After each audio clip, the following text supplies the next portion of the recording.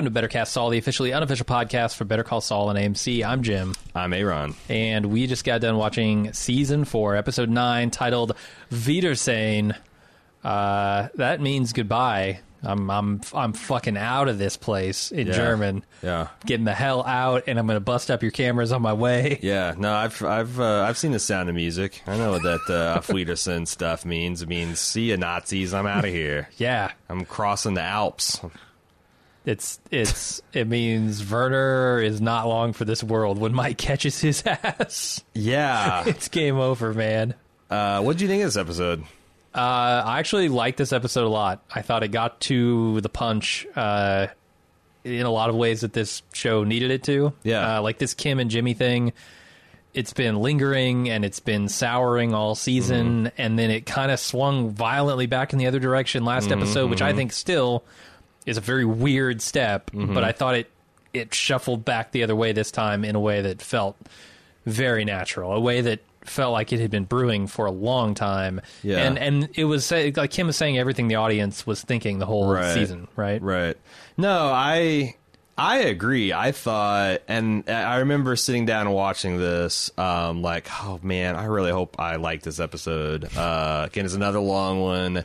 And then we get to the first, like, scam, and I'm like, you know, when Jimmy shows up, I'm like, I just see where this is coming a mile away. He's going to distract her, and she's going to swap it's gonna the plans. be, like, we've seen the Slip and Jimmy routine, and I thought the way they did it was really next level, and plausibly had that woman... Like, not only was it really a really cool twist on, like, a thing we've seen happen before, this particular scam, but, like, it's also particularly, I think, despicable for Kim to essentially exploit the esprit de corps that women have. Like, you know, I look, sister, you got a real mess on your hands to take that, you know, good. I mean, that's the shitty thing about Jimmy. Jimmy, even when he's not hurting anyone, he's tearing up the social contract, you know? And it's sad to see not only Kim do that, but also to, like, as she sees the woman stamping it and says, "Don't worry, I've got you," like, just like that smirk was like really really disturbing, you know? Yeah. No, but it was an awesome plan. It was, and it went off without a hitch. I loved watching every second of it. So, and they were able to generate, because again, like I told Black Police, I don't really give a fuck about Werner, right? Yeah. But I do think it's interesting the relationship he has with Mike, and like the idea that he is either snapped or Mike now has him terrified. Like, oh shit, I've been reading r/Better Call Saul, and I know what everyone thinks is going to happen to me. Right. I think that you had the observation that you think he's trying to go jackrabbit. He's like not just wanting to get back to his wife. I would love to know. There's the one annoying thing I thought about this episode is Werner clearly left a note. I wish I saw what that note said. Yeah. But I guess it doesn't matter, because if you know your theory's either right or wrong, I like the theory that he's actually so unnerved that he's trying to run. It's not about getting back. He's going to go and never be seen again because he thinks he's going to be buried in that, like the workers of Pharaoh's tombs of old. You know? I think Mike is such an intimidating fucking presence that when he tells him, look, when Mike gives you a simple warning, something that he thinks will set you straight and you'll have no more problems, it scares the piss out of a normal person. Yeah, he gives a warning, you go to the vacuum cleaner guy. Your mind starts spinning. It's like, oh God, he's right. I'm like, what kind of opportunity am I fucking up here? And what are the consequences if I do fuck it up? Yeah. What is the next fuck up that's going to cause this whole thing to collapse in on me? No pun intended. Like, he's thinking, in at least how I'm reading it, is Werner is very much thinking like, the next slip up could be it for me. And it might be a small thing, right? We might, oh God, this light's red. It might be that. Yeah. And he goes down there to fix it, and he's like freaking out because he just doesn't know when death is coming for him, you know? Right, yeah. I like that. I mean, like I said, there's lots of different flavors of interpret. It could just be that he misses his wife, and he, like that note says, "Trust me, Mike will be back in 5 days." Right. Although, here's the thing. Mike surely has their passports. I would think so, yeah. Like I kind of have a little bit, but the point is, I do have my quibbles about the way the escape went off, the frying a camera with a laser. But I remember in Breaking Bad, like, it turns out that Vince got the science wrong on a lot of stuff. Yeah, like you can't mercury fulminated mercury doesn't behave like that.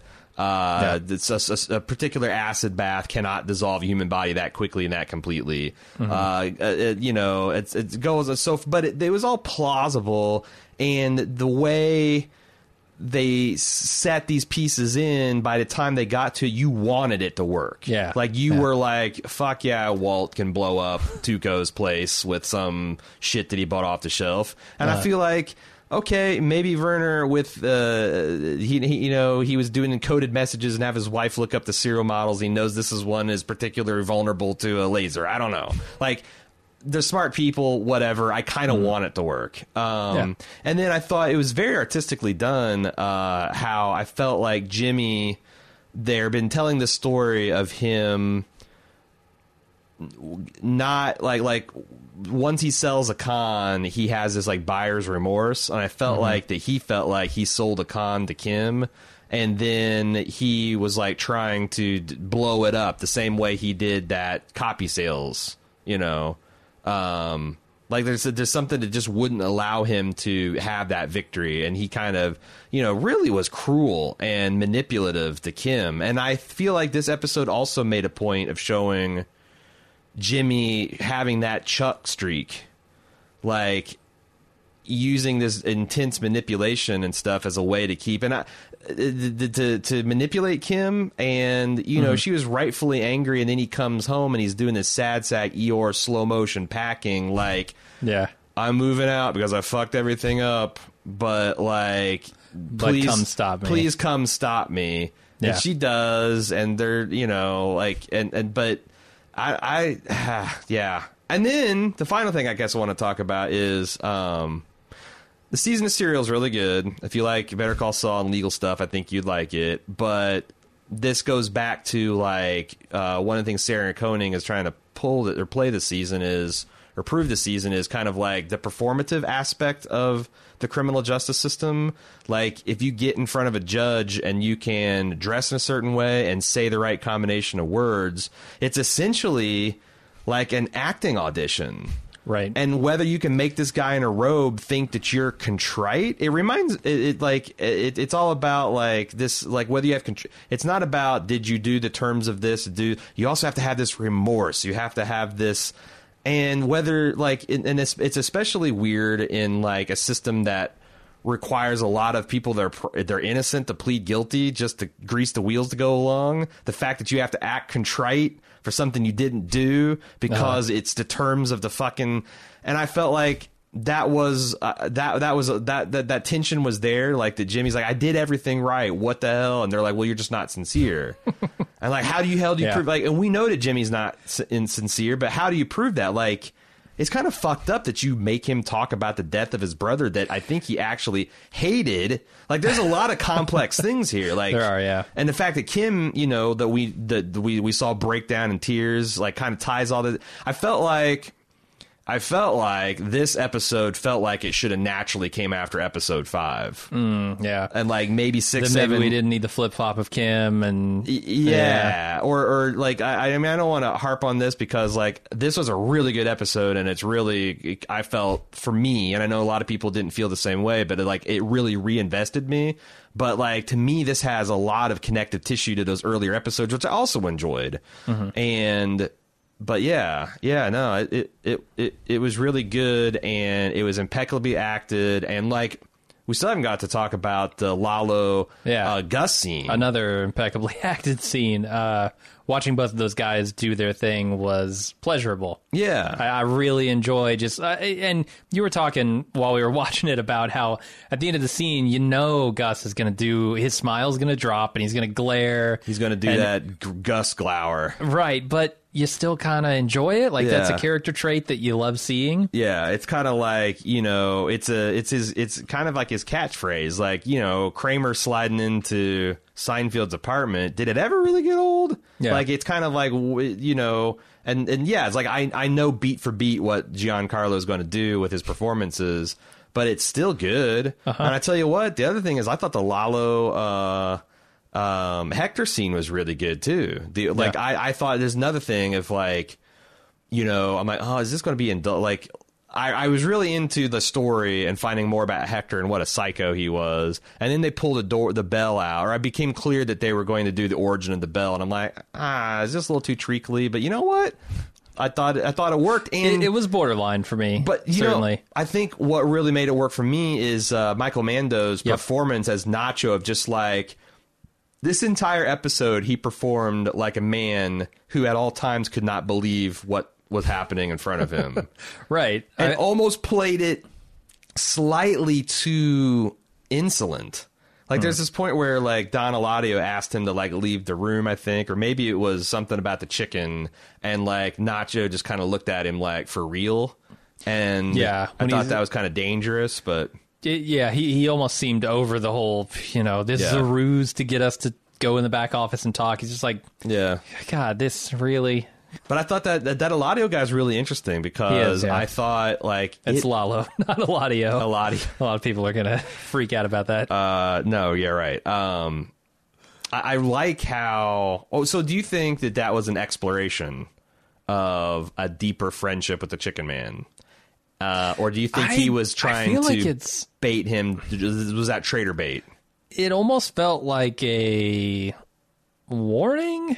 Like not quite a threat, but some kind of warning that Yeah, things could go either way here. You There's know, a we could lot- be friends. Yeah, we could not. yeah. Don't fuck with us. You know. But, you know, there's a lot going on there, and then you find out that he wants to go see what's under, you know, Gus's fingernails. He wants to go Yeah. out and look at the chicken thing. He's, like, Yeah. doing some intelligence, and again, that's a lot more interesting, because I don't...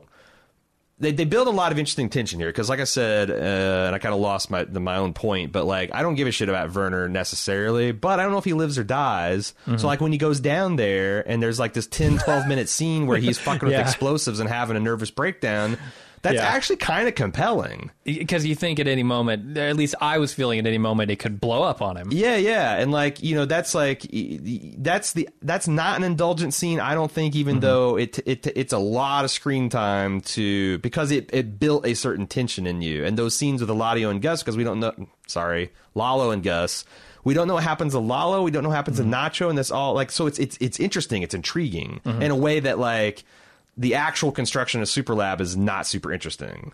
But yeah, I thought everything, like, for whatever reason, in the last few weeks, everything felt kind of perfunctory, and like the first idea that came out of the writer's room, I felt like they really sweated the details on this one and really thought of some next level stuff, and weren't just kind of like shuffling their feet waiting to get to the next point. And They had a place to get to. And, Yes. and I felt like these last episodes have not really had a place to rush to. Yeah, you and know? and that's like, this thing, like, it took a while, but it subverted everything we expected about it. Like, oh, well, of course he's served his thing that went, like, and he's got all these fabulous sterling recommendations from his boss, which makes the fact that he has to, you know, essentially an Oscar performance is what makes him or breaks him.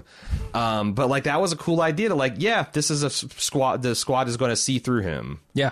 And like, it's Because not, we know that Jimmy's not completely sincere in those moments, right? Right. Like, none of that strikes you as sincere. They're looking for something. Right. And I guess, like, you know, the truck thing, you don't need to talk about your dead brother. I'm kind of with Jimmy there. I am too. Like, that feels a little gross. Like they're almost mining for just gross emotional moments with him.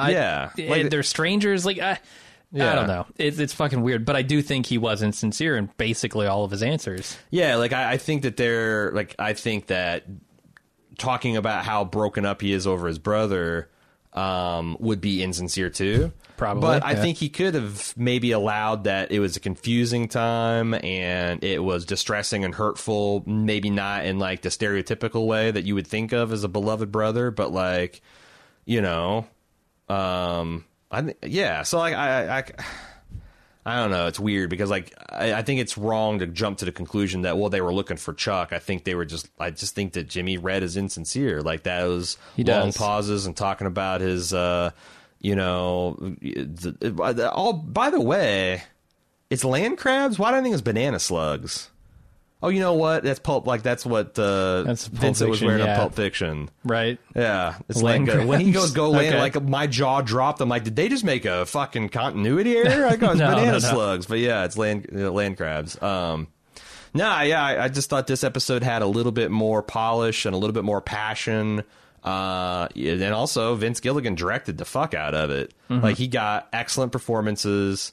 I thought that everything was paced and edited very well. And I really liked it. I'm reinvested for the finale. Like, I will say in the last 2 weeks, they've really expanded the set of possibilities that might happen in the finale. Mm-hmm. So having Kim do this, the sudden flip has opened up like so many more things. Because like I thought it was going to be a binary, she either dies or whatever, but now there's like so many different things. And after she just gave a speech about how every time she needs him, or he needs her, she comes running, and she's doing it one more time, and he's manipulating her into it. It's.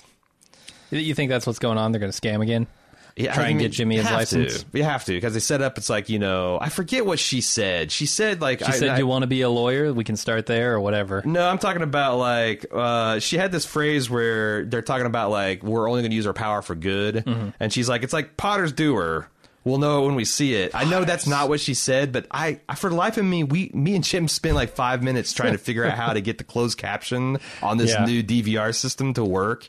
Fucking Cincinnati FIOPs, man. I don't know. But like, yeah, I couldn't hear what she said, but like, I feel like that conversation, once we figure out what she said, is going to inform this scenario. Is like, she's going to see that, mm-hmm. like, Jimmy's kind of been railroaded or screwed, and this is going to be a right that they're going to wrong. But I don't know. And it must work, because again, I mean, we know Jimmy practices law. He is practicing law, and assuming he's not practicing it illegally, which I don't know how he could and have any clients. Well, especially since he's advertising on the TV and all that. And I'm pretty sure multiple attorneys last year said there's no possible way that could ever happen. Yeah. So he's got to. I don't know. It does feel like maybe they're either kicking the can down the road on Saul becoming Saul, mm-hmm. or they're going to resolve the issue with a scam next week. Right. Which I'm fine with, especially if they can come up with some kind of clever breast milk leaking all over the architectural plans. Leaking all over Judge Neelix. Yeah.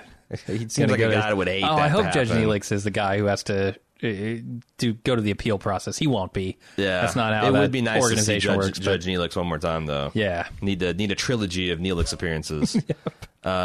Is there anything else we want to talk about before we get to the instant talk? Let me look over here. I think that sums it up. Yeah, I'm glad. I've liked this episode a lot. I did like, also, it's a great touch to have Eduardo Lalo litter in Gus's parking lot, because Gus is coming out in 3 seconds with a broom. And then that's the thing, like, I'm pretty sure they showed him actually sweeping up a cup. Like, before that, yeah, I'm saying, like, there's like this episode felt really tightly coupled to the early part of the season, and I enjoyed that. So, all right, this is the point where the Instant Take podcast stops. If you are a Club Bald Move subscriber at club.baldmove.com, you could actually join us in the Instant Talk portion of the podcast, where you can log in and chat with us and send in your live feedback and comments and questions for consideration on the Instant Talk podcast. Again, to partake of that, you have to be a club member. The only way to do that is to go to club.baldmove.com and sign up today. Free 30-day trial.